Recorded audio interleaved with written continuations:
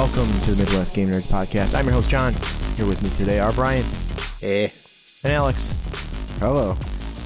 This week, we're going to talk about Armored Core 6, Pirates of Rubicon, maybe some Wrestlequest, and possibly a little Baldur's Gate 3 before Starfield comes out, dominates our lives for the foreseeable future.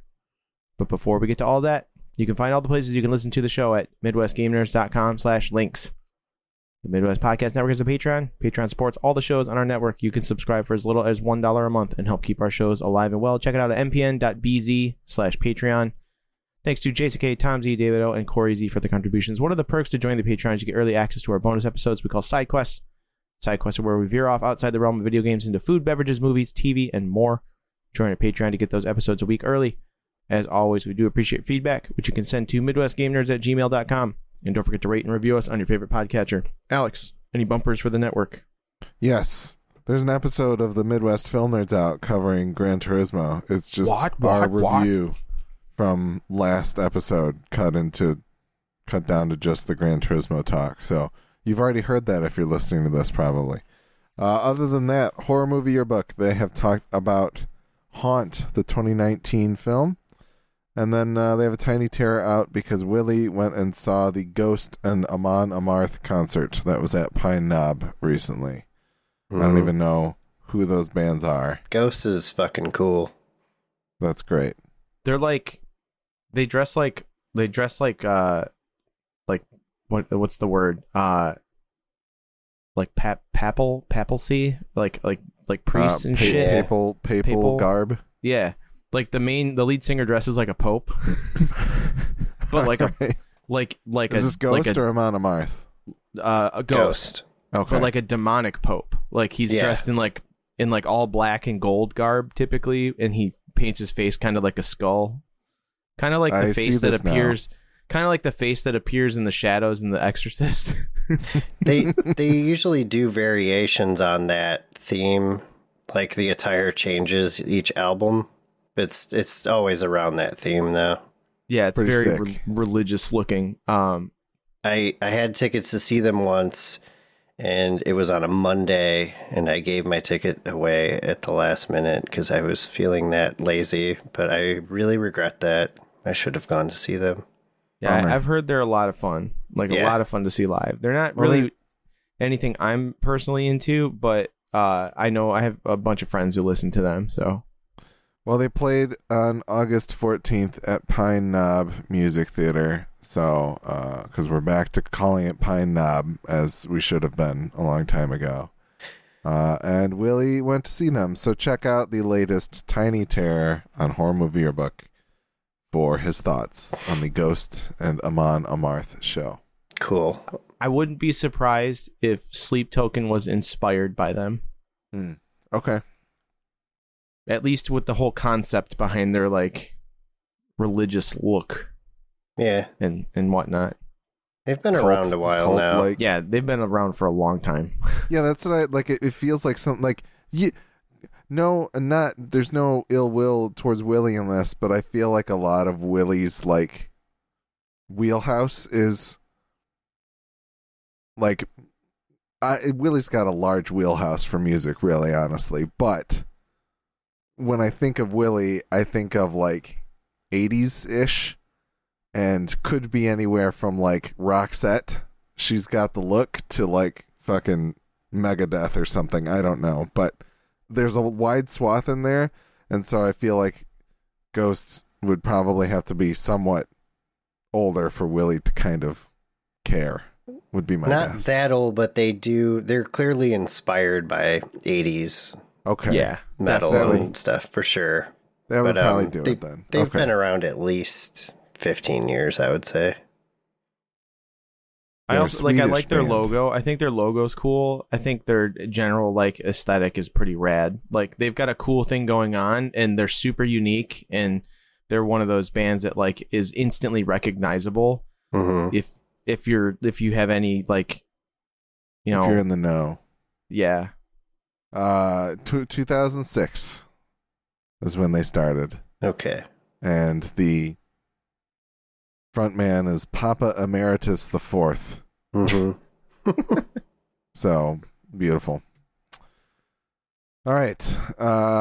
Shall we talk about video games? Yeah. What are you playing on your Xbox or on your PlayStation or on your Nintendo Switch? What you been playing? Here we are. I've been playing Video all games. kinds of shit. I know. You've been playing a lot of You've stuff. played more video games than I have, it seems. I played a lot. I got my B license in Gran Turismo. Nice. Nice. So that's cool. With my souped up, like, Isuzu or whatever the hell it is. I don't even know what car it is. Further than I ever got in the original Gran Turismo for PlayStation 1. So I've done that. Gran Turismo 7 is pretty sweet. I think when I feel like such an idiot because I didn't pull the trigger on that wheel that I saw. I should have because it was like 40% off. But I think I want to get a wheel that works on all of my things. So PC, Xbox, and PlayStation so I can use it interchangeably. I don't know that exists. I don't know about It that does. either. The G923 does work with all three systems despite button layouts. And you can, like the G29, which is the one that was on sale, is PlayStation and PC only. It does not work on Xbox. But you can play the PC games, like the Forza games, on PC with that wheel, because I've done that. But most of my gaming happens in the living room with consoles now. So, I don't know. Anyways. Good to know. I would imagine the expensive Fantech shit works with everything, too. It doesn't. It's dependent on it depends on which wheel you get. Oof. Yeah. But anyways, that's besides the point. The point is, I feel like that game needs the wheel. Like, playing with a controller isn't great, but it works. Like, it's good enough, I guess, to, like, I'm still enjoying it. And, like doing the training missions to get the B license, like, doing those, like, is kind of fun because it's, like, a challenge of yourself. Like, I can, I'm sitting there, like, trying to take this corner properly and get my cornering lessons done. And it's like, okay, I can do better than that. Like, I know I can do better than that. And then I felt compelled to, like, keep doing it until I was getting a better time, like learning how to manipulate the controller the right way. And, like, that's the thing about, like, analog controls is with most other games, you don't really pay attention to the sensitivity of the analog controls. You're just kind of like doing the thing. You want to move forward, you pull the stick all the way forward. You want to move backwards, you pull the stick all the way backwards. You want to look left and right, you use the other stick, move left and right, whatever. You got to fire a gun, you're pulling the trigger. Like, that's how you play those games. With a racing game, you're actually like, especially one like Gran Turismo where the physics and everything are all in play. I may be hammering the accelerator on a car to go full speed, but when I have to slow down to take a turn properly, I'm like feathering the brake pedal to like make the turn work the way it needs to work to shave milliseconds off my time in order to get a better time. And like, is there do the triggers adapt for this game at all? Do you feel resistance when you okay. Interesting. It's awesome. It works really well. It's very cool. But it's still like when you're doing that, you're like, okay, I wish, like, I feel, I'm sitting there, I'm like, I think I could do this better if I had an actual wheel. Yeah. Like, I think I would be better at this game in general if I actually were driving, like, an actual wheel and pedals and everything. Like, it doesn't, because the controller doesn't quite translate. It works for, for just casual playing or whatever, but if you want to, like, really get into it, which obviously, like, the movie did, you're going to want a wheel and pedals. If you want to be the next Jan Mardenborough. Yeah. I definitely have some thoughts on that subject before you move on to other games. I'm not ready to move on yet. I wanted to add that I still haven't hooked up the VR headset, but I did want to comment on... the reason I haven't hooked it up is because I want to play it with the wheel. Like, I want to do the VR headset with the wheel. You want to do it all at once. I gotcha. Yeah, because, like, what's the point in, like, spoiling that experience with, like, a controller in your hand? Like... I don't hear that. But I wanted to comment on the fact that it's great. The new VR headset is great because you only have to plug in one cord. One cable, yeah. It's pretty fantastic that it does it that way. Like for me, like if awesome. and when I do actually bring it over to your house to use, it's not easier. like I have to. Yeah, I don't have to unplug the camera and disconnect that and the breakout box, and like there's not 3 like HDMI cables that need to be reconfigured in order to make it work, and then you don't have this like super heavy like 12 gauge wire or however many gauge wire that is coming off of the box to the headset. It's one USB-C cord, and it's really fucking long. So yeah. Even with like the index, I'm like, oh, I gotta set up lighthouses and put them in like the right corners, and they can see like a big field of view where I could be playing that kind of thing. The fact that you don't even need to think about that with the PSVR sounds so nice. Yeah, so it's like the fact that the PSVR is the way that it is now with PSVR 2 single cord, awesome. Like that is so cool, because I'm sitting here thinking like, oh man, how am I gonna plug in this wheel and all this shit? And then I was like, and I gotta plug in the headset, and I was like, oh wait, the headset just plugs right into the front of the console, and the wheel will plug into like the USB ports on the back of the console or whatever. I think it only needs one cord, right, Brian? Because the pedals plug into the wheel, and the wheel plugs into the console. Yeah, it needs just one USB to interface with whatever device you're using, but it also needs power from the wall. Oh, okay. I did. Oh, probably for the force feedback and shit. Yeah, it takes way too much. And the force feedback is like that's a game changer right there. It is intense, even on the Logitech. Is that what you were gonna speak to? Like, is that one of the things? There's a lot. Okay.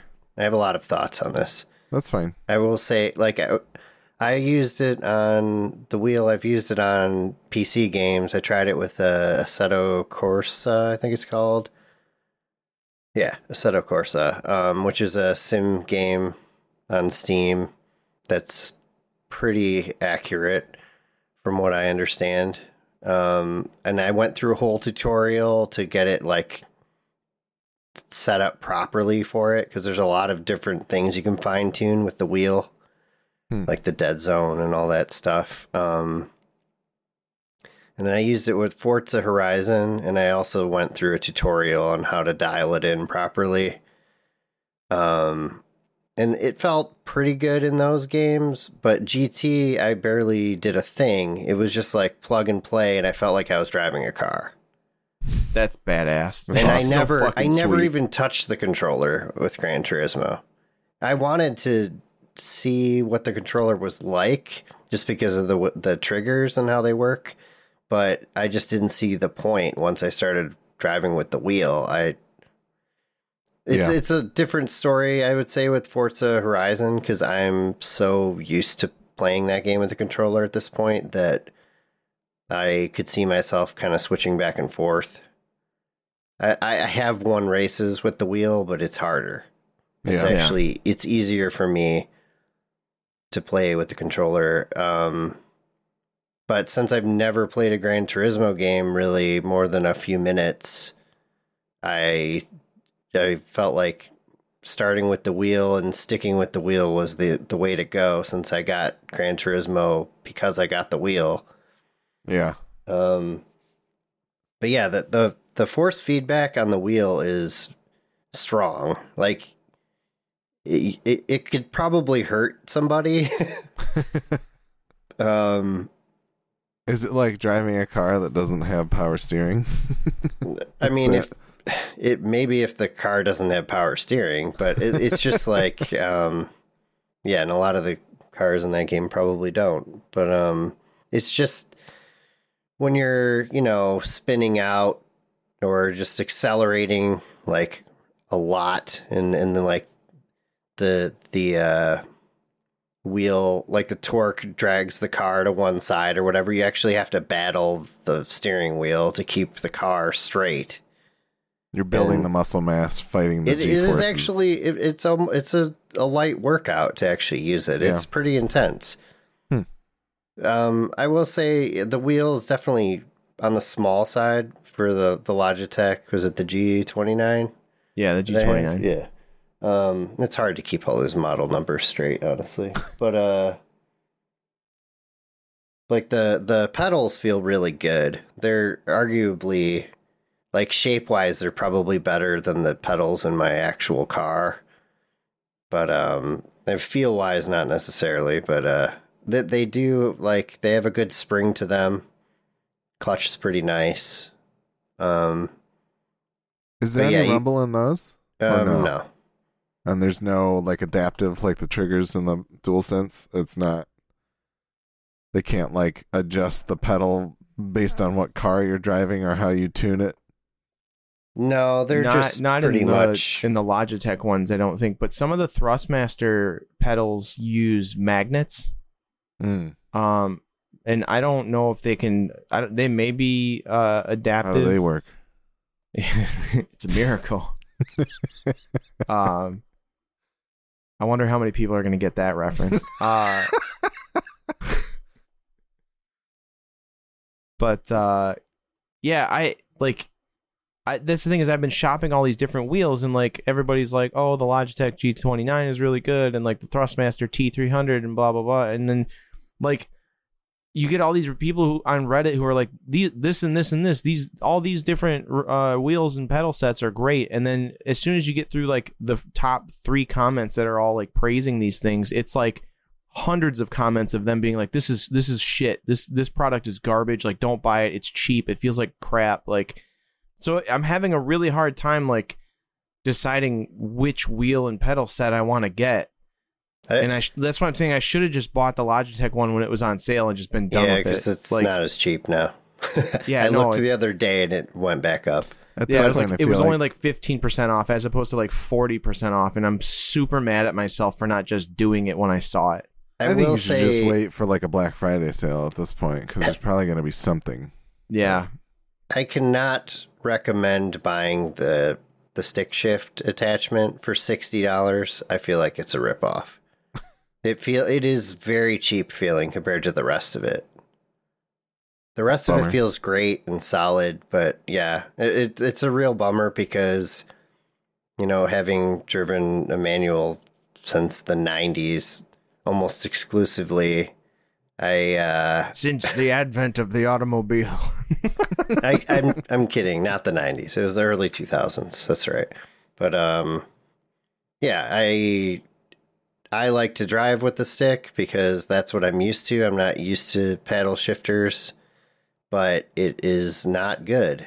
Like, I would put it probably on par with my 1990 Escort and garbage feeling quality. Yeah. The clutch is way better though on the Logitech than the Escort. Yes. They should just let you put one of the PSVR controllers like upright and you can just like move it like a gearbox. That would be interesting. But yeah, like Dave and I, when we went to North Carolina last fall, we went to the NASCAR Hall of Fame, and they have like a NASCAR driving sim that you can like do a time trial, like pre-run to see what your pole position is or whatever, your starting position, because pole position is the one at the lead or whatever. And then once you do that, like you qualify, and then you go in and you actually do like a race against other people. And like that was all paddle shifters, and it like that felt really natural to me still, even like I'm used to driving an actual stick shift as well. But I think like I'm like really excited to get my hands on an actual wheel and pedal set to play this, because it just the amount of fun I had playing it the other night, and I played for a few hours like straight. Like Megan went out with Brian. Can be addictive. Yeah, Megan went out with Brian, and like as soon as she was gone, I'm like, well, I'm going to play a racing game so she doesn't think I'm some weird nerd, like car nerd now. And like, so I started playing Gran Turismo, and I played it the entire time she was gone, which was a couple hours. You know, I got run out to buy that the wheel so you could get it in there before she got home. and like, you know, I got through the tutorial stuff and started doing the trials so I could get my B license, got the B license, like signed up for like a couple of other races, like did, you know, like there was like a double race circuit that I had to run or something like that, like did all that shit. And I had a lot of fun. Like it's a fun, racing games are probably underrated in like the mainstream, you know. Everybody's over here. Sims are underrated for sure. Everybody's over here jerking off Call of Duty, and it's like, you know what, like let's jerk off NASCAR for a minute, you know, like Sure. But yeah, no, I'm having a lot of fun with it. I'm really enjoying Gran Turismo. I want to play more of it. I've decided that between that, Wrestlequest, Armored Core, and Starfield, and Baldur's Gate, like I'm gonna have to start like allocating certain days of the week to which games I play, because I'm able to like find at least an hour every night to play something. So if I'm, Monday nights are podcast night, Tuesday nights actual D&D night. So like maybe Wednesday will be Baldur's Gate night, Thursday's Gran Turismo, Friday's Wrestlequest, and then Saturday and Sunday are Starfield. I've thought about doing that with like video games versus TV versus movies versus books. Yeah. But I'm just too tired to do any of it every night, so I don't do any of it. So I just go to bed. You just play Marvel Snap. I sit there and play Marvel Snap on my phone, and then I go to sleep at 1 a.m. And then I'm tired again the next day. What do you know? Yeah. No, that's the thing. I'll fall asleep. I'll start falling asleep, and then I start playing Marvel Snap to keep myself awake. And then I just end up tilted and pissed all night. I was gonna say are you just buying the wheel so you can play Marvel Snap while you're doing races in Gran Turismo? Yeah, because I can't hold a cell phone and drive anymore in Michigan. That should be your streamer knack. I'd be lying if I said I haven't played Marvel Snap while driving. I'm just you need 2 cameras. You have 1 camera from above that shows your phone. You got to get one of those phone mounts for the racing wheel, but it's your steering wheel. Like you have it inlaid there, and you can sit there and play that and have a camera on that while you're streaming out the race that you're doing. And you're just like driving into the wall because you're like fucking trying. Trying to swipe a card up. Yeah. Brian, did you have any other Gran Turismo thoughts? Since the movie and now that John's talking about it, I'm like, I really need to allocate some time to that, but I've been just like all Baldur's Gate any chance I get lately. After seeing the movie, I think that was timed pretty closely with the PlayStation Days of Summer sale or something. I was like, I should buy this. And then I was like, I don't have time to play any of the games that I've bought, so I'm not going to do that. But, so it almost worked on me. But it worked. It worked on me. It worked on John. Yeah. I got one of us. Nailed it. I already had Brian. Nailed it. I was going to look up and see how that movie did real quick before we step away from Gran Turismo. Probably not that great, because I haven't heard anyone talking about Barbie. But Barbie's in its like 35th week. That's not true. It's week number 5 for Barbie, and it just barely beat it, which not great. But also August, I think, is typically kind of rough for movies too. So, well, anyway. I mean, shout out to Tom in the Discord who like wasn't sure how he felt about it, and then we talked about how we sang its praises, and he went and saw it and was like, it was actually like a fun watch. So I feel like there have been a lot of reviews like that. Like I'm very interested. I think the Filmcast is doing that movie this week because they just got around to seeing it, and I'm curious to see what they thought. Yeah, it was only too cringe for Polygon or whoever the fuck. Yeah, just basically video game sites. Yeah. Again, because racing games are underrated in the mainstream. Like like nobody sings their praises. I wouldn't say that. The Forza Horizon series reviews very well and has lots of fans every time it comes out. Motorsport is mostly positive, but there have been some misses there. Like 7 wasn't that great. I think Forza Horizon has done really well, and the thing that I think does, like the weird thing, Motorsport 7 and this Gran Turismo 7 had issues with like microtransactions, and like the racing games have seen a lot of difficulty trying to thread that needle of like, we're milking you for your real money, and we don't want to give you everything right now. And also, it's probably very expensive to do all the like 3D metrology that they do to scan in the cars and make the models for all that stuff and record the different sound setups and all that. The licenses of the car companies and the designs and everything is probably outrageous. But that's the thing. If they were smart, those car companies would just kind of give that shit up for free with the idea that like you're gonna. you're getting free advertising on people who will never actually be able to afford your car. And then at some point, they're probably going to walk into a dealer and want to finance one for an outrageous rate that they can't actually afford. But everybody's house poor right now anyways. And they're just putting more money in their cars than they are homes, because nobody can buy a house anymore, but everybody can buy cars, like. So, but it's just like, I don't know. I can name like 20 people who play Call of Duty. I can name one person that plays Forza, and I'm looking at him in a camera right now. Like, I don't know anyone else who plays Forza. Yeah, that's fair. I don't think I Motorsport or Horizon. Any of them. Either one. Yeah. Some of our listeners play the Horizon You games. are the only person that I know personally that I can name off the top of my head that plays Forza games. I don't know anyone else off the top of my head that I can just randomly name that plays Forza games. That's it. Just you. I've played a couple of the Horizon games, but mostly just for this podcast. So 2 people out of like everyone I know.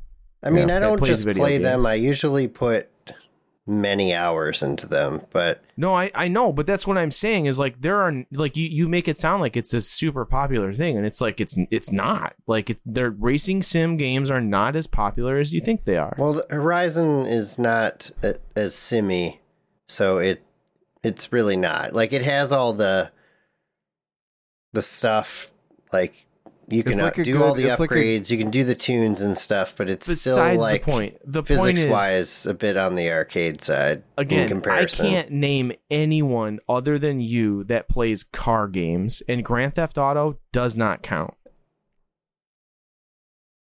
That's all. Yeah. That's all I'm saying. Like they're not as popular as you think they are, and I think they are underrated because from a gaming perspective and the gamification of things, they are incredibly fun to play. They're also one of the easiest games to play for 15 minutes or play for hours. Oh, for sure. Because you can just do a race and be done. Yeah. Or you can do several races or long races. 100%. And that is a fantastic segue into Armored Core 6. Okay. I want to hear about this game because I do want to play it eventually. I just I'm too sucked into Baldur's Gate to even really care to pick it up right now. Balls deep in Baldur's Gate's deep. Plus, I just dropped thousands of dollars on my real car, so I don't really want to buy video games. You're playing real-life Gran Turismo with your Ford Fiesta. Why isn't that car in the game? I don't want to drive a Focus. I want to drive that car.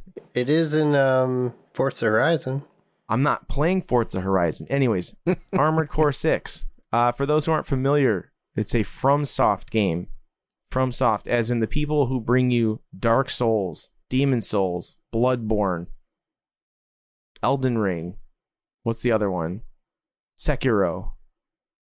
Kingsfield. You ever say that? But the Souls games, the originators of the Souls games, essentially.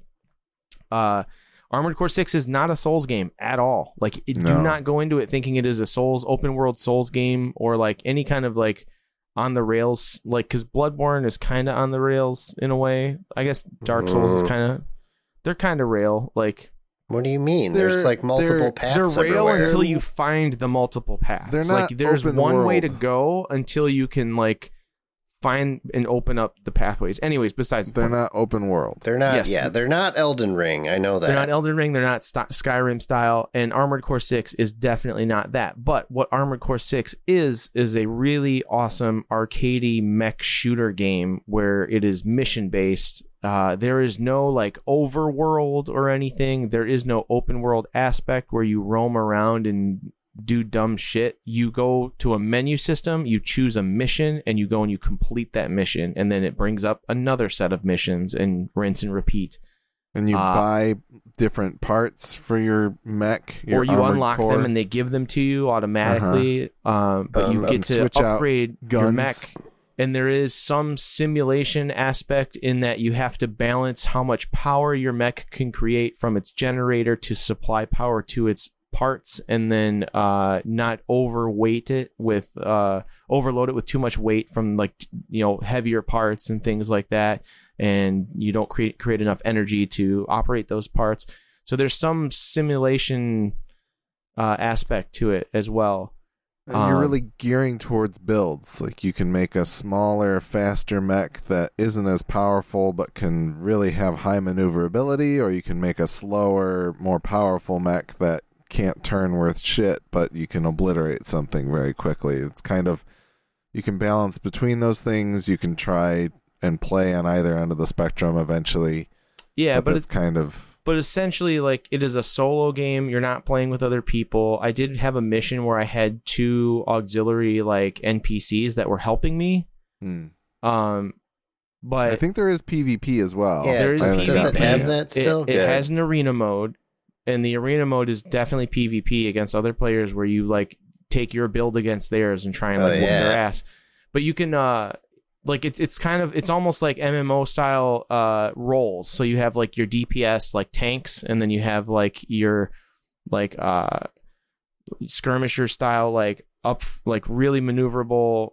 I don't know what you would call that necessarily. I only ever played tanks and healers whenever I was playing MMOs, but... Well, you have a tank or a DPS. It's kind of like DPS is its own kind of role, right? Yeah, you're doing, like... You're there to deal the damage. You're there to be in the shit. Right, and then you've got your tank that is just, like, there to take a bunch of damage, but also is able to unleash pretty heavy damage themselves. But yeah, like, essentially you're just building mechs in order to do these missions, and some missions will call for you to have, like, a more maneuverable mech than others. But yeah, it's man, what a callback to, like, classic video gaming, like early 2000s, like, video game arcadiness. Like, it feels like an arcade shooter in all the right ways. It feels like my memory of playing Armored Core 2 or 3 or whatever it was that you had on PS2. Yeah. Which is weird. Like, I don't know that, like, I think if you look at screenshots, it's obviously very different. And also, somewhere in between Armored Core 2 and 6, which we're talking about now, they got a lot more vertical and, like, aerial. And, like, you know, you might have been able to, like, do jumps and things in Armored Core 2, but it was like, oh, you're going to take a lot of power, and the levels aren't particularly vertical. That's pretty much not true anymore. Like, these levels are very vertical in the new one, and you use your boost to, like, get up higher. You're not just kind of, like, locked to the ground and, you know, trucking along with your mech. It's very, like, animated and kind of, it's almost kind of Sekiro-ish in that way of, like, you're not just stuck on the ground trying to take hits and move around them. You can very much jump around and get up in the air with some of the flying enemies and things like that, which is interesting too. Yeah, it just feels really good. Like, it feels like a very classic game in that it's a shooter. Like, you're skating around with your boost mechanism to, like, avoid getting hit, and you're jumping out of the way or flying out of the way when missiles launch down at the ground to avoid splash damage, and, like, you're just holding the fire button all the time to just keep shooting bullets. Like, it just feels really good like that. I love the art style. I think the overall, like, art direction of the game in general, all of the little logos and things for stuff are so fucking cool. Like, your main handler dude, whose name is eluding me Walter. at this point. Yeah. Handler Walter, as he's Handler called. Walter's logo is like, it's like a hand holding a bunch of strings, like a puppet master almost thing. And, like, as soon as I noticed, and it's in, like, a cool triangle, like, I'm like, that's just, like, it just looks so sweet, man. Like, all the little logos and things are really cool. And I'm sitting there like, oh, I wonder if I can, like, make my own emblems and logos and things. And yup, you definitely can, using the shape mechanism from, like, Call of Duty. Literal you can, like, pixel art, like, yeah, like, you can make all your own little emblems and things that you can plaster on each body part of your mech. And, like, also Forza E.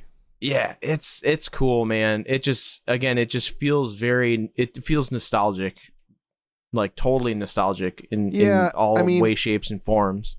The thing to me is, like, here's what I will say. I'm very much enjoying my time with it. I'm very early on. I do want to play more. But there's a lot of my proper noun fatigue to the point where, like, I think you can mostly ignore it, but there's, like, you're on Rubicon and there's the fires of the Rubicon and the Ibis, and you get the what's the name of the energy thing that is on the Rubicon? Coral. You got to get the coral. They're getting the coral out of the Rubicon, and I'm like, I can't. This is all just kind of washing over me. But you can also tell that, like, I think, God, what was the mission? Like, I did the first mission past the tutorial last night, and it was talking about how you are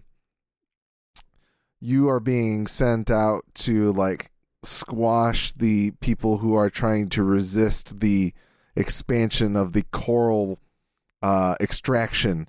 And it's like, all right, we're going to go crush the libtards because we got to get the energy out of the planet. So I really want to know, like, the weirdly political probably message about global warming that the Japanese developer is making here. But honestly, it's a little bit too dense for me to really extract. So I listen to, like, Remap Radio, the former Waypoint guys, to really, like, they'll be able to pull the story out. Because there's probably a story in there that's like, hey, you start out as, like, the hand of you're a tool of the corporate hand, but by the end of the game, maybe you're going to be who knows? I don't know. Or maybe the entire time you're just a tool of the corporations. But yeah, I can't remember how they did it in, like, Armored Core 2, but I also just remember Armored Core 2 being insanely difficult in general, and being so focused on just trying to beat the missions that I didn't even care about the stories. I just wanted to, like, do the task, you know? And I think it'd be very easy to ignore any of the story and the proper nouns and everything, and just, I'm shooting missiles out of my mech, and I also have a sword thing that I can use. That's the thing, though, is, like, the way they present it to you in, like, the menu-based system with, like, conversations over your comms from your handler and, like, other handlers in like, squadrons of like, cores. They could do a really cool audio drama style, like, release of information that makes it interesting. I think, because the voice acting is all really well done, and, like, it's I don't know, like, I think the story could be really interesting, but again, I'm not playing it for the story necessarily. I'm playing it for, like, the arcadey nostalgia-ness of it. Like, just, again, feels really good.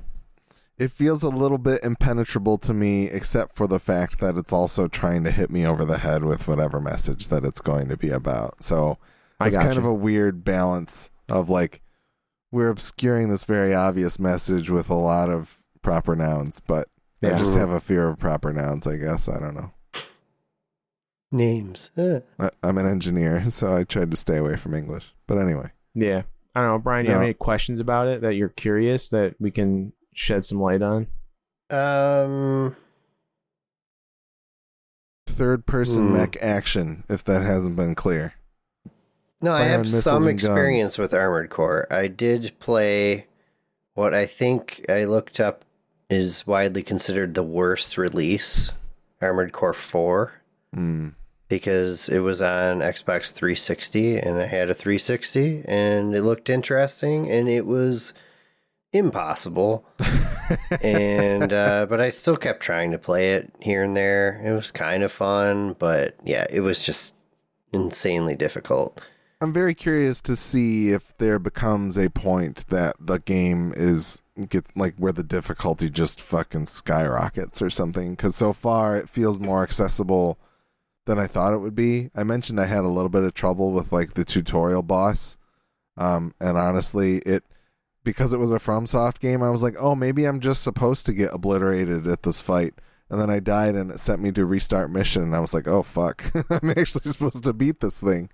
So it ended up being kind of trivial once I got more aerial, which was not something that I was used to doing in this kind of game. But, there's also no gun to forget on the stairs. That's also really good, I think, in this case. So it feels a little more accessible than maybe Armored Core 2 did back in the day, and hopefully Armored Core 4 as well, if you do try it out, Brian. And I did get a physical copy if you were to borrow it in the future when you have some time for it. I would like to try it at some point. But I'm just ultimately, like, I was really interested in it, but there's just all the games came up all of a sudden. These next couple of months are going to be crazy because again, like, we've got Starfield coming, and then, like, as soon as I'm going to be, like, balls deep in Starfield Phantom Liberty comes out, and I really want to play Phantom Liberty too. Yeah, that looks pretty awesome. Also, fuck all of that, because Mortal Kombat 1 comes out on the 17th. Yeah, the new Mortal Kombat does look pretty Can rad. Cannot wait. What I was gonna say about Armored Core is I don't know how much of the like pre-release like gameplay reveals and things you guys watched. I watched them. So like I'm currently at the mission where you're going after that giant desert crawler thing that is on like 6 legs or whatever. Nice. And it feels fucking huge. If this game was in VR, I would throw up everywhere. It would be so awesome. But that thing is a pain in the ass because, like, Alex, you're asking about like the difficulty ramping up on you, and it's like this is one of the things where I feel like I need to reconfigure my entire mech to fight this thing because I don't feel like my maneuverability is high enough to get past the giant blue laser that comes launching out of that thing. So it's like now I need to like reconsider like how I built my mech and like how am I going to make it work better against this particular enemy. And luckily, like you can kind of do that like on the fly. Like you can swap out your mech parts like randomly. And I think they have a lot of like loadout kind of thing where you can save. I think it's AC data or something is what it's called. I haven't played around with it too much. I think you can pull AC data from the internet. Yeah, and like download somebody else's AC build.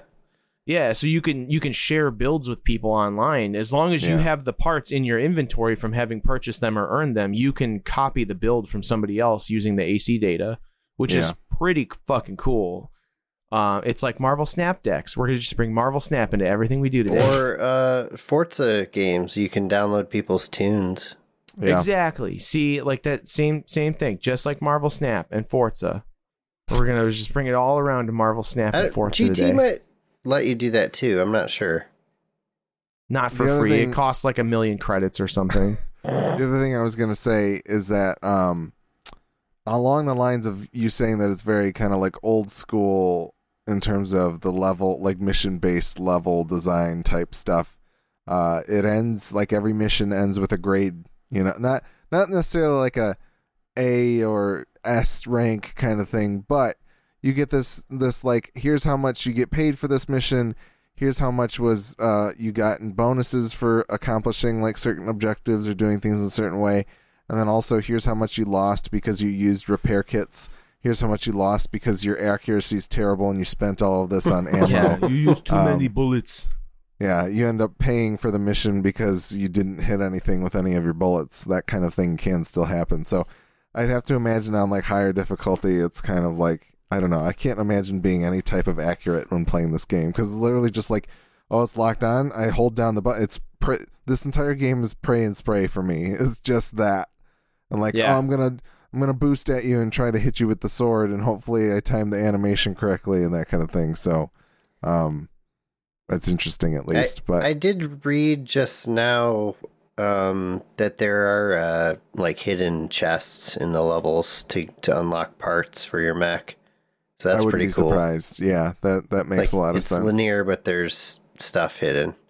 Yeah, it's the mission-based factor of it is like it's very much like you are in kind of set areas, but they're pretty big. It's not like and it's not really like a hallway so far as what I've seen. The scale looks pretty massive. Yeah, so that's fun. Yeah, I'm excited to play more. And speaking of the verticality of it, like I just remember playing Armored Core 2 and doing the arena mode, and I worked so hard to get shoulder-mounted like vertical missiles. Yeah, because in arena mode, you could cheese the ranks by using a specific arena, flying to the top of the building. So I put all my power into my booster and my missiles, and I'd fly to the top of the building, and then I would just launch vertical homing missiles at the enemy below me because they didn't have a strong enough booster to get to where I was. And so I would just cheese my way to the top of the board. And then I just kept buying all the good shit to make my mech the best I could. Yeah. I loved playing that. That was like, that's the thing is like cheesing that kind of shit is super fun. Like, I don't know. It'll be interesting to see like doing an actual PvP because I don't remember. I think they had PvP in that. PS2 did have a 56K modem in it, I think. I think it would have been you had to buy the broadband or the modem situation, but I don't know that probably had like 2-player like couch competitive, but not. Yeah. But yeah, no, I think the other thing I will say was like it really. I don't think this game pulled much from the Souls games that have been successful since the creation of the Armored Core series, but I think you do feel that DNA because there are like stamina bars that you break, and doing shield parries is very much a thing in this game. Like I think there's a lot of translatable things that the mechanics work a little bit differently, but they are familiar to those who play Souls games. Oh, and for sure. Yeah. Like the only the difference with the shield parrying is like there's a little more of a warning from like the system telling you when to actually parry, whereas like in Bloodborne or in any of the Dark Souls games, you kind of have to like understand the enemy's movements and time it right, whereas like there isn't like an outward signal telling you like parry right now. Like, yeah, and this game gives you like a 2-second window to parry, basically. And not to mention also like the shield is stronger. Like they basically say your shield is stronger within the first 2 seconds of turning it on because of, you're diverting power to it or whatever. And I think that's interesting as well. So there's a lot of things that I think people who are fans of the Souls series but don't know anything about Armored Core, you might pick this up and it might feel a little bit different on the face, but I do think you'd be able to kind of eventually grok on to the differences of what you're dealing with. So, yeah, and just like to tie it to what Brian was saying about Gran Turismo being, or any racing game being something you can kind of pick up on the fly and put down like really easily. Like the mission-based system of this game is very much that, where like I would like this whole weekend I'd jump in, I did a mission, and then I would play something else for a little while, like, or if the kids are taking a nap, then I jumped in, I would do a couple missions, and then I would go about the rest of my day or whatever. Like it has a very pick up and put down feel to it, where you're not like missing the game when you're not playing it, but like it's like as soon as I had the time to think about it, I was like, oh, I'm gonna turn that on again and play it real quick. And then I could just do something and feel like I accomplished a piece of it, and then I was able to put it down without feeling like I was being torn away from something. So to speak. I think there's pretty good checkpointing too. Like I said, I died during the tutorial boss, and it sent me to the restart mission. When I restarted the mission, or restart from checkpoint, it was right back to where that boss was, and I was even able to suspend on the PS5. Turn off the console, put it in sleep mode or whatever, come back to it later and pick it up pretty easy right from that boss. So that was nice too. Yeah, it was funny because Jason texted me tonight and was like, if you guys are curious, Armored Core 6 is pretty dope. And I'm like, yeah, we're talking about it on the podcast tonight. And he's like, this first boss is the issue currently. I swear, as soon as I started lunging at it and using the sword, like it just destroyed that thing so quick. Like I think I beat it in less than 30 seconds. That's another Souls-like trope of like just throwing some ridiculous enemy at you. Yeah, just throwing you at the shit and being like, here, fuck you. See, let's see what you got. Like, you know, get good right now, or else you don't get to get good for the rest of the game. Like, so, which again, very Souls-like, very fun. The boss was it killed me one time, and then I was like, fuck it, I'm not letting it get me again. And I was a little more smart about how I got him. But you're spamming the melee button is pretty funny. You don't have to use the melee, by the way, but I do find it fun to use the melee in a game like this that's like shooter centric, because when you get in the shit and you get kind of sucked in really close to an enemy, it is very helpful to kind of break that up by being able to melee attack them. For sure, and I think it kind of I think it's one of those things where like it can help you take down the stagger bar quicker, and that allows you to do more damage more quickly as well. So you can also equip your mech or your armored core, whatever you call it, your AC. With melee weapons, right? Like you can have like a badass energy sword or some shit. At some point, you start the game with like an energy sword thing, and then you can that's what I want to do. I want to get up close and personal fast. You can swap that out for like other types of guns. Like right at the beginning, they kind of, as soon as you unlock the store, they give you like a handgun, a super powered handgun option, some kind of like sniper rifle-y option, and then like a rocket launcher option to use as like your secondary weapon if you don't want to use the sword. But I'm finding the sword to be incredibly helpful. But then again, I want to just spam like firing a shit ton of bullets. So really, I want the high magazine, like automatic shot, like machine guns is what I really want. It's all and then some shoulder mounted missiles is really. They're all build choices, right? Like you could make something that has higher armor that can get in there quickly and also fight with the sword, or you could make something that stays better at a longer range distance. Yeah. Maybe you have like a further radar or something. Like whatever those, nuances are, I'm interested to kind of take a closer look at all that. So I think that's good. John, do you have anything else before I talk a little bit about Remnant before we get into Baldur's Gate? No, I also have to talk about Wrestlequest, so go ahead. Oh, okay. Real quick with Remnant, I spent a lot more time in that game than I thought I would. I think I've put about 12 hours into it at this point, and I really have only played a little bit with Nick, but I'm very much enjoying it. And the fact that it's interesting to me that you get different bosses based upon the way that your world has been seeded. And, I think I mentioned last time you can re-roll the world to encounter different bosses and, collect materials again to keep upgrading your stuff. But those different bosses give you items that allow you to get different weapons, like special unique weapons that have unique mods on them that can't be removed and allow you to turn a gun into a flamethrower or things like that. I'm really liking it a lot, and I keep seeing Remnant 2 going on sale here and there for 20% off or something like that, and I'm probably gonna pick it up when it hits low enough from when I have enough time or something like that to play Remnant 2, because I think it's probably pretty decent. But I will just say I'm very much enjoying Remnant from the Ashes, and I think both of you would enjoy it if you gave it a shot. Yeah, I think I'm just going to dive right into Remnant 2 at some point. I think that's a completely viable thing to do. Just going to wait until it goes on sale during Christmas, and hopefully we can all play. I wish I had crossplay. Is that something they've talked about possibly adding to it? Because, again, as we've learned, crossplay is literally just the flip of a switch. Not that I know of, but you never know.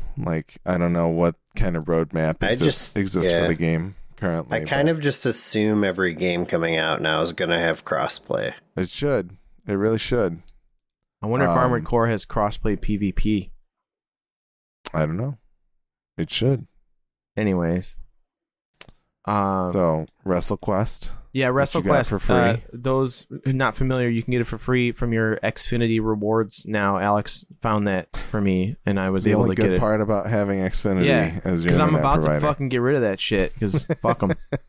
But anyways, so WrestleQuest is like a pixel graphic turn-based RPG where you're a fucking wrestler, and it's basically like paying 100% homage to Macho Man Randy Savage. He is in the game as this all powerful being that you worship as a wrestler. Yeah.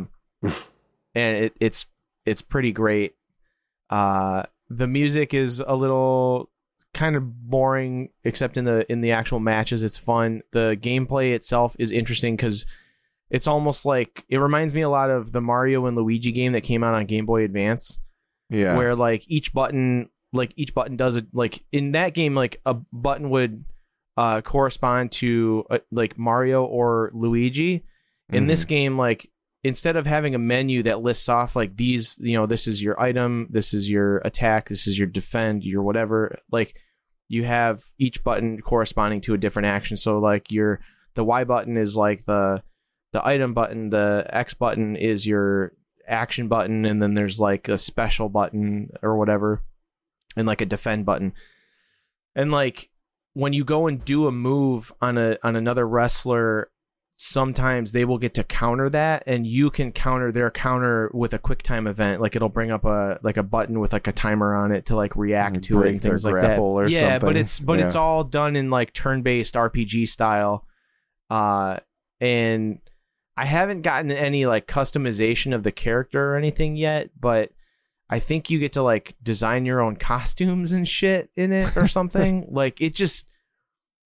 I'm not very far into it, but I did I tried to put at least an hour or two into it just to kind of get the feel for it, and it seems like it's going to be a lot of really dumb fun. Yeah, they have a lot of real wrestlers that are like involved. Yeah, like Diamond Dallas game. Page is in it, and like shit, who else did I run into? I can't remember all their names because I don't care about wrestling that much, but definitely like Macho Man Randy Savage is like the main focus because he passed away not too long ago, I don't think, right? Like 2014 or so. I'm gonna have to look it up now. Macho Man Randy Savage, 2011, May 20th, 2011. Okay, yeah. But it's what's great is when you're like in the fights and things, like you kind of hear like the bit crush, like oh yeah style, like audio, and it kind of cracks you up as you're playing because like you're not really paying attention to anything that's being said that way, but like it's just funny to be in the middle of like a battle and it's like, oh, get him now, and like you just like jump and grapple the dude and shit and do like a pile driver or whatever. It's just goofy. It's just a goofy game. And again, it was free, but it's probably like $15 or whatever. Like anywhere, it's got to be totally worth the $15. I would have paid for it, like because it just seemed so goofy and fun. It is $29.99 on Steam, so it's $30. But I have like what's the other like Golf Quest or whatever. Golf Quest was very it was a lot of fun. It was a golfing RPG. It's just kind of a dumb idea, but it's fun. Like this is kind of the same vein of that. Like it's a wrestling RPG, but it's more RPG than anything, and you get to like make your own character, and it has some humor in it, like. You know, it's like goofy RPG humor where like there was a scene where my character was sleeping in the gym that you work out in and practice in, and like he wakes up the next day and the gym like owner is like, "Oh, you're here already?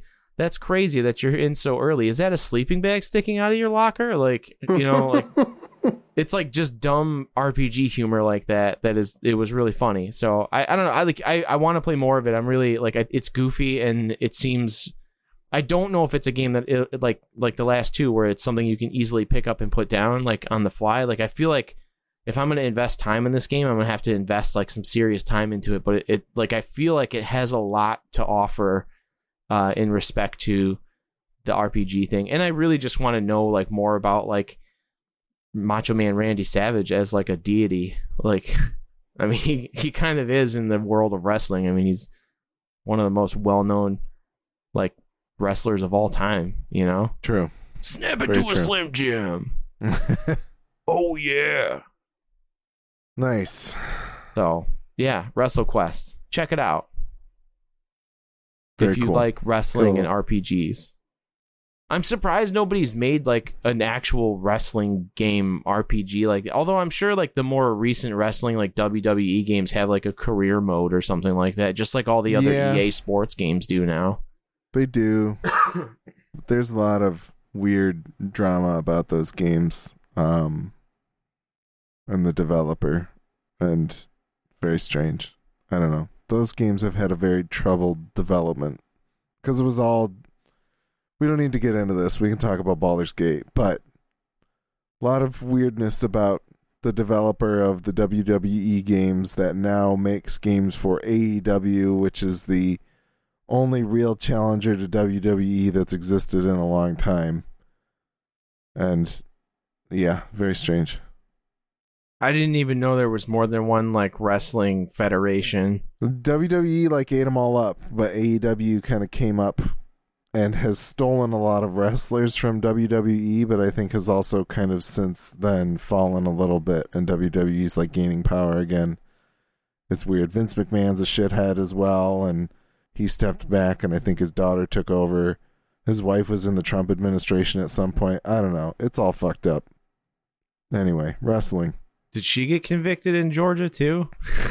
I don't know. Maybe. Who knows? Anyways. Baldur's Gate. Baldur's Gate 3. Has anybody Brian, how run far in? Are you?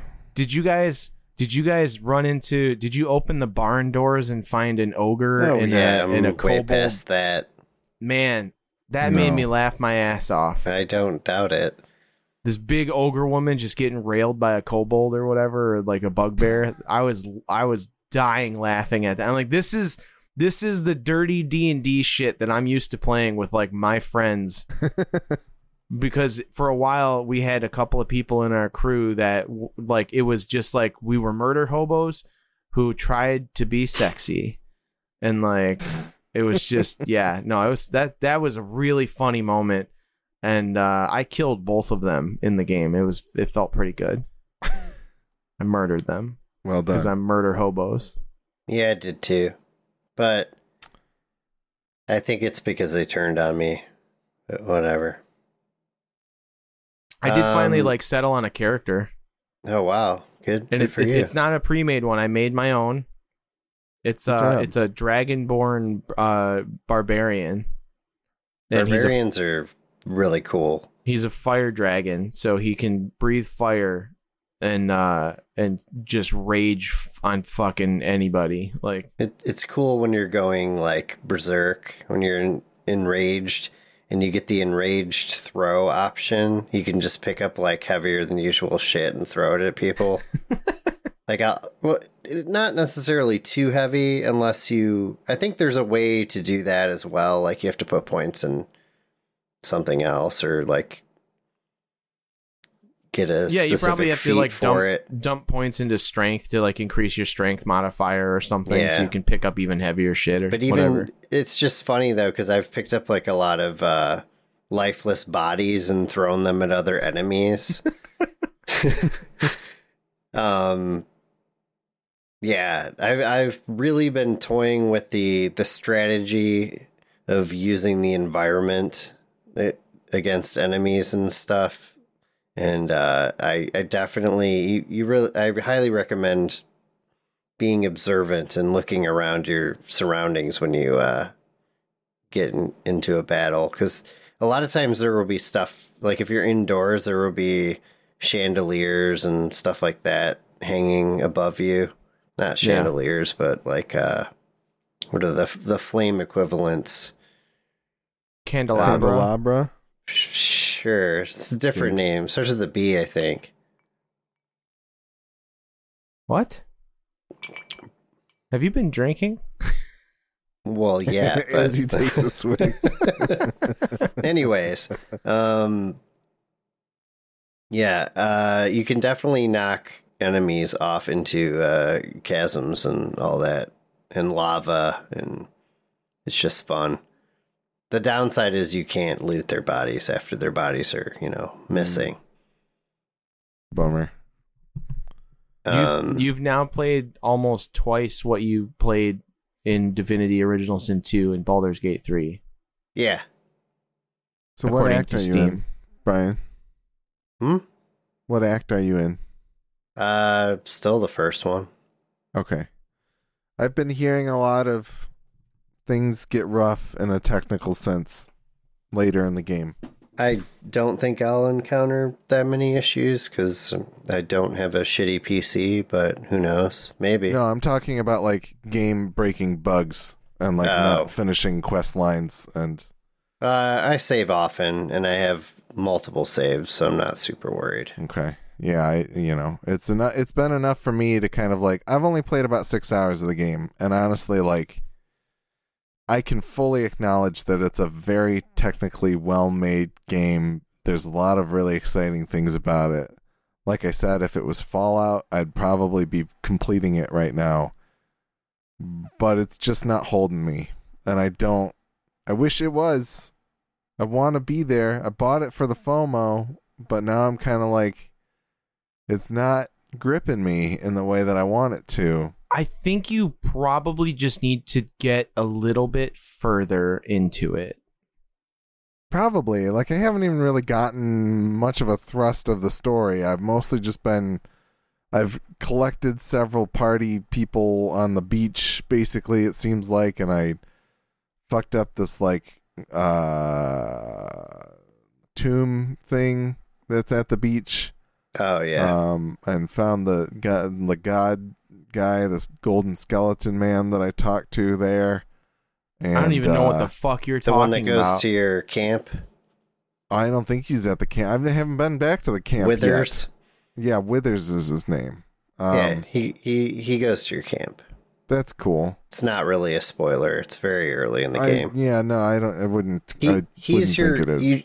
John, you need to find him because he can recruit additional party members for you, like generic ones if you run out of party members or you just want new ones. That sounds awesome because I kind of don't want the pre-made party members. Like, I wish I could just have 4 people that I made a party of the whole, like all 4 of them. Here's the other thing, though. He also allows you to respec for cheap at first, at least. Is he in that first door? You can respec your main character, and you can respec all the other characters if you want. The door at the on the beach that's like next to the teleportation glyph or whatever. Yes. Okay. Yes. Yeah, I failed the rolls on trying to lockpick that. There's other ways in, actually. Yeah. So there's a different way in. Do you know the place where there's the guys that are fighting about maybe going to check out the crashed alien ship? Yeah.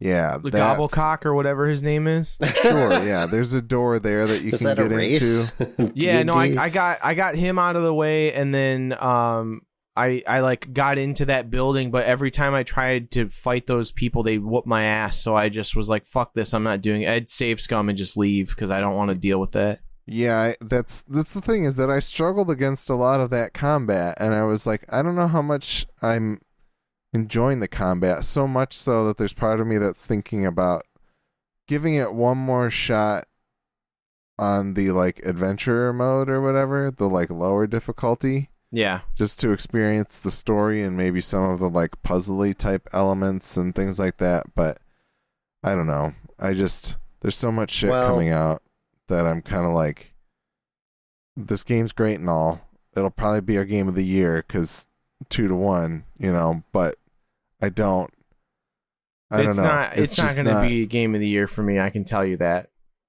It won't. Either way. It's really good. It'll be high up on my list for sure, but it's not going to be game of the year for me. I think it's hard for me to say. I also Starfield. I'll tell you, without even playing it, Starfield's probably going to be my game of the year. Like, I'm really feeling it. Even just looking at pictures of it, man. Those we'll have to see. Fucking Deadeye characters. Just looking at those pictures. They don't look that Deadeye anymore, man. They did a nice job with the Creation Engine 2.0 or whatever they're calling it. I don't know. Yeah, I don't know. I've played a lot more Baldur's Gate, though, and it's been fun. And I feel like it has its moments where I'm frustrated for hours just trying to beat the same combat scenario when I should just be walking away and doing something else. But I'm just too persistent. It paid off today. That's the Elden Ring of it, right? Like, you can kind of just walk off and find some other bullshit to do. Like, yeah. And I definitely recommend doing it in this game because there's so much other shit to do. And there are so many different ways to approach the same scenario. Like, I figured out a way today to kill the largest character by far that I've seen in the game, and also it was 3 levels above my character party, which is, I was thinking, like, is this even possible? But I figured out a way to use the environment to defeat him in 2 blows without actually attacking him with my characters. But it took me like an hour to figure this out. Yeah. See, and that's the thing, is that I feel like if I more organically came across that stuff, and I don't think it's the game's fault, I think I'm just a very unobservant person. And I don't think outside of the box in that way. And so, it may not be for you then. Because, remember how much I gushed about Disco Elysium, and I still do on occasion. Like, see, but that's some of this game scratches that itch because exploration and investigation is highly rewarded, and thinking outside the box, definitely. I think it's just, there's something very fundamental to these types of games that have so many different paths and options and things to do, it's complete analysis paralysis for me. Yeah. Like, it's not... When I get down to it, I've stumbled across the thing that I want to play in Fallout and Skyrim, and it's a long-range thing that you never see coming that can kill you from very far away. I love that. That's great. And I think that exists in Baldur's Gate, but I think there's so much that is so much more entertaining about Baldur's Gate that is passing speech checks and doing things that are unexpected that you wouldn't think about.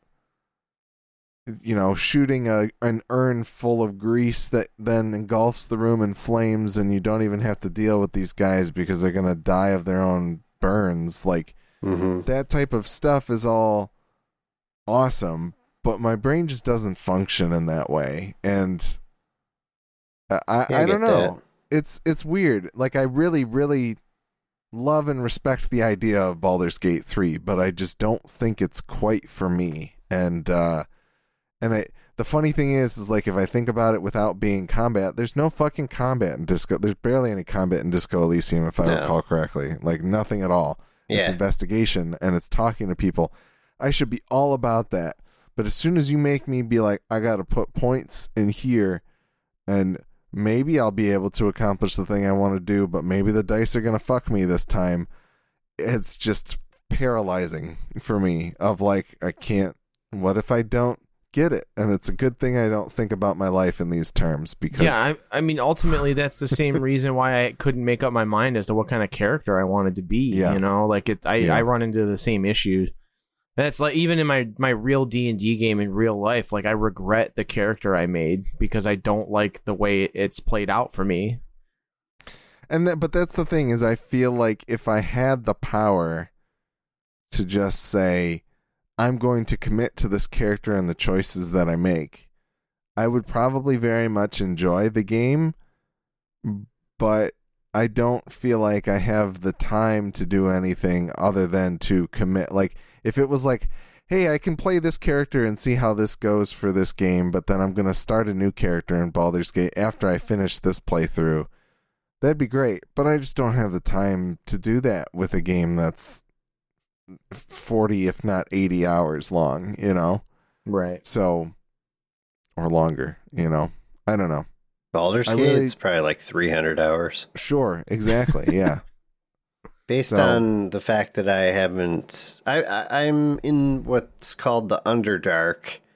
I think I'm progressing toward the second act, but I'm probably...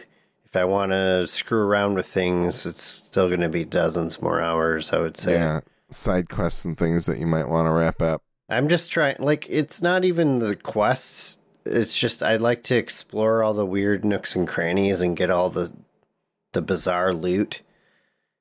And it's not like other games necessarily where it's just like you find an item and it's like, you know, it's the blue version of the green version, you know, like Destiny, where, and then it just has like an extra perk that's really boring.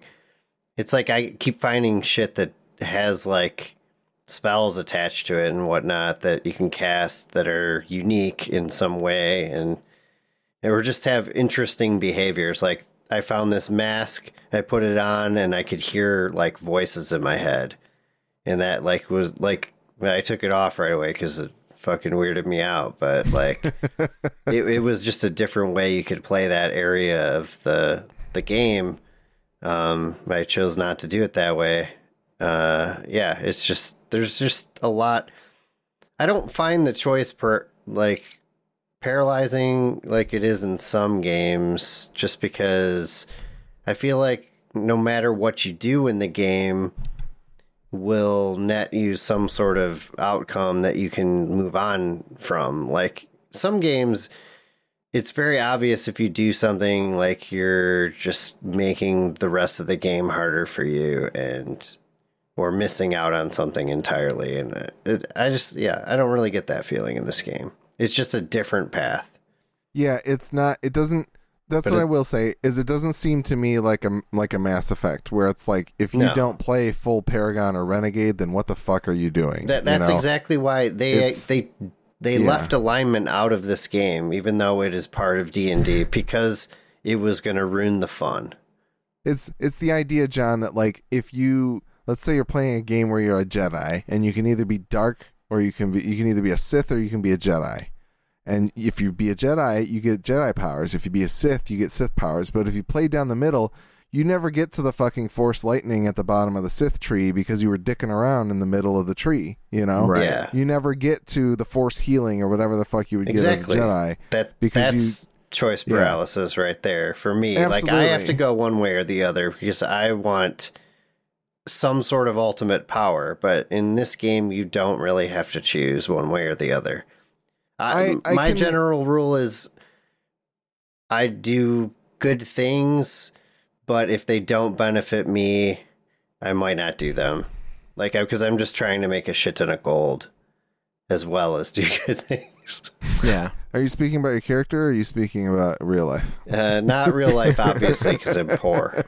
But no, I think really the key for me is maybe if I would have put more thought into designing the character and how I wanted to play, and I feel like I don't even know where to begin on that in terms of this game. I was like, I don't know, I like ranged characters. I'll be an elf and he's a ranger, right? Cool. Sweet. All right. I don't know. But, generally speaking, historically I've made pretty weak characters when it comes to combat in all of these RPGs, like Dragon's Age and stuff like that. Because you usually go with charisma modifiers, right? Where you can like talk your way out of things. I tend to make my party leader a leader that can actually talk his way out of things and keep the group together.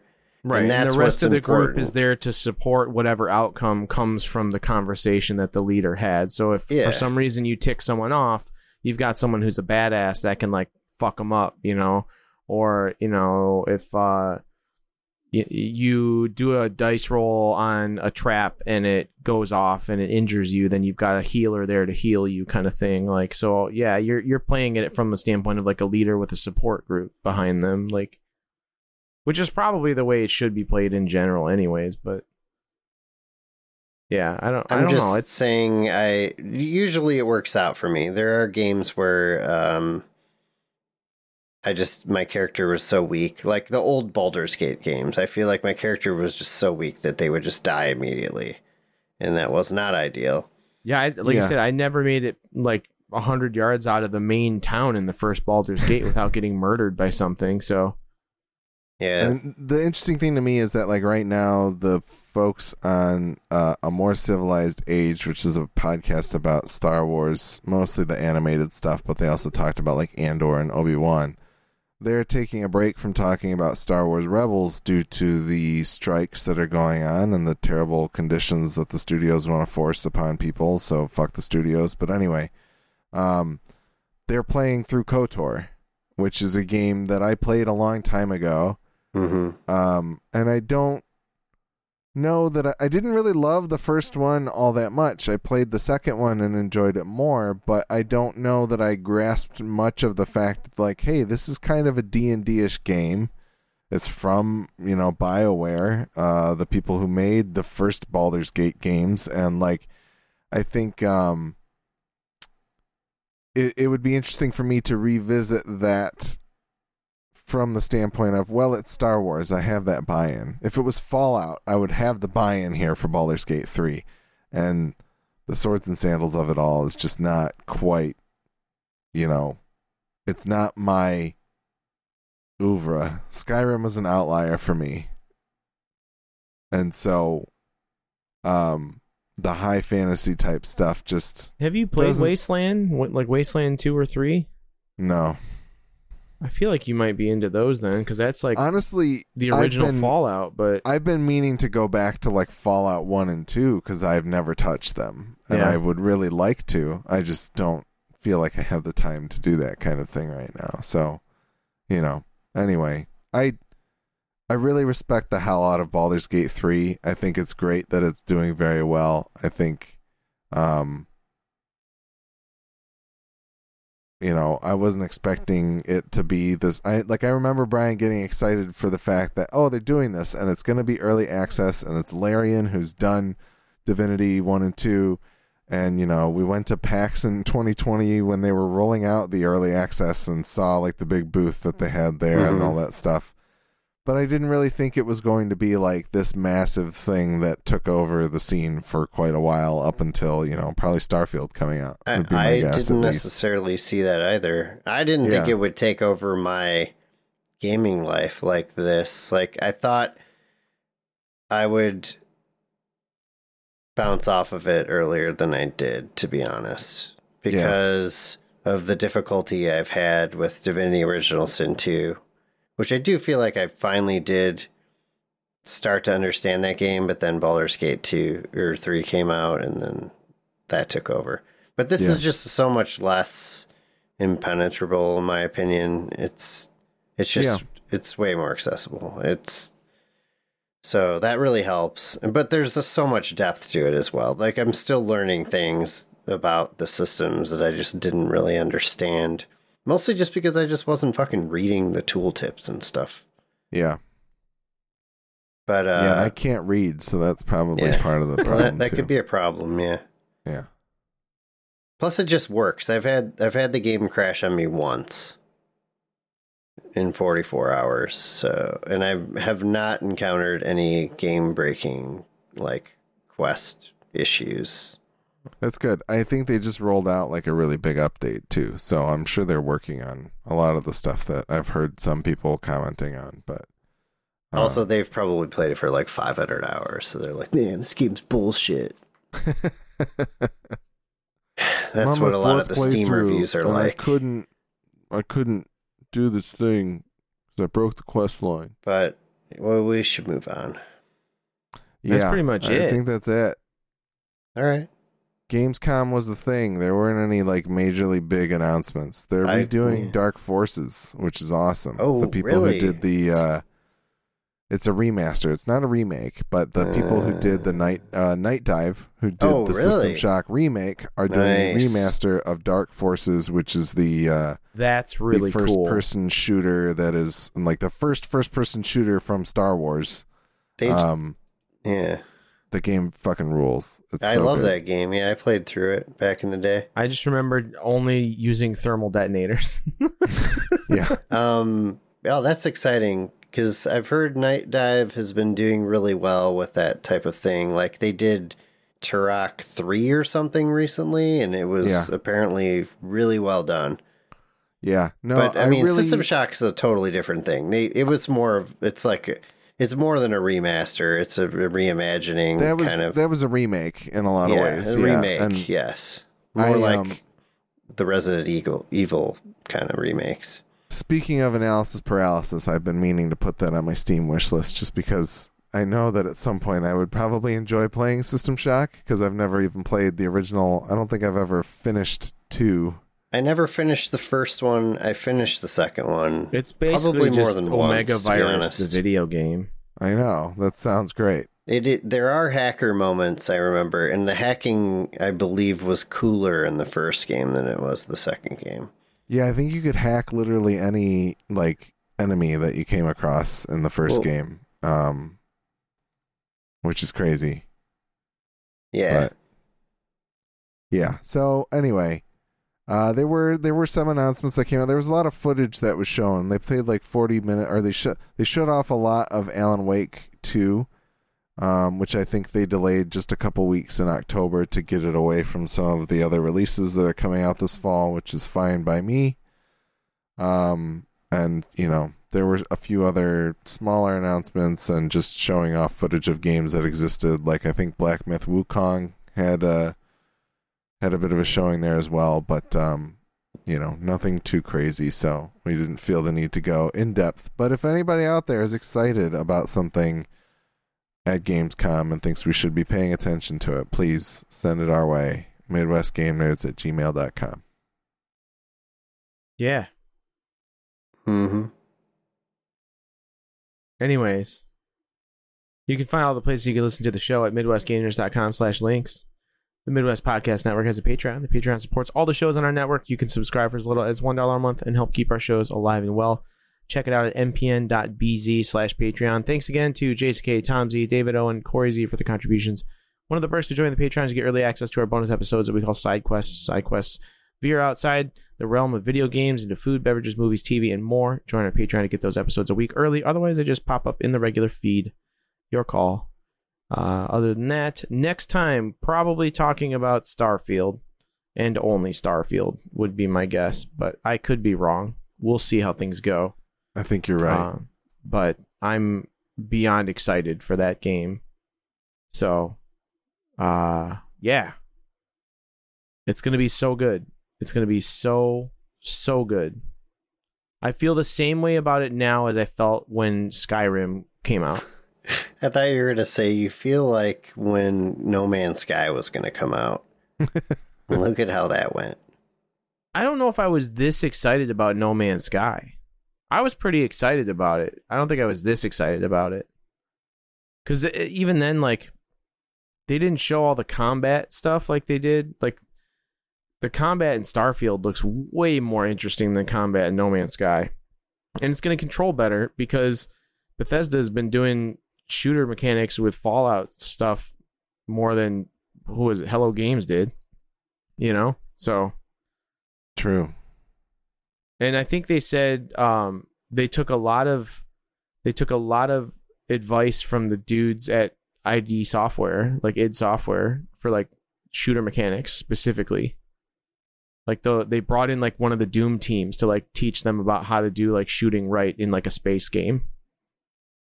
So I think that was in that last one of the interviews that Todd Howard gave. Like he talked about that for a bit, but that's the thing is like Bethesda being brought on Microsoft, they now have like endless amounts of money behind them in a way, and like Bethesda being tied to id Software, like they have like all these resources for like you kind of can't fuck up shooting mechanics now. Like, I mean, you could still, I'm sure, but you have like the gods of shooting games like working beneath you or in tangent with you, you know, like this game's going to be a fucking powerhouse. It's going to be so good. I'm so excited for it.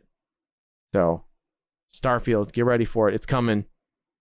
I'm still debating whether or not I actually want to pull the trigger on like buying the premium edition upgrade so I can play it 5 days early, but yeah, August 31st at like 8 p.m. Eastern for those that buy it, buy like the premium edition or whatever, and then September 6th is the release date for the normies.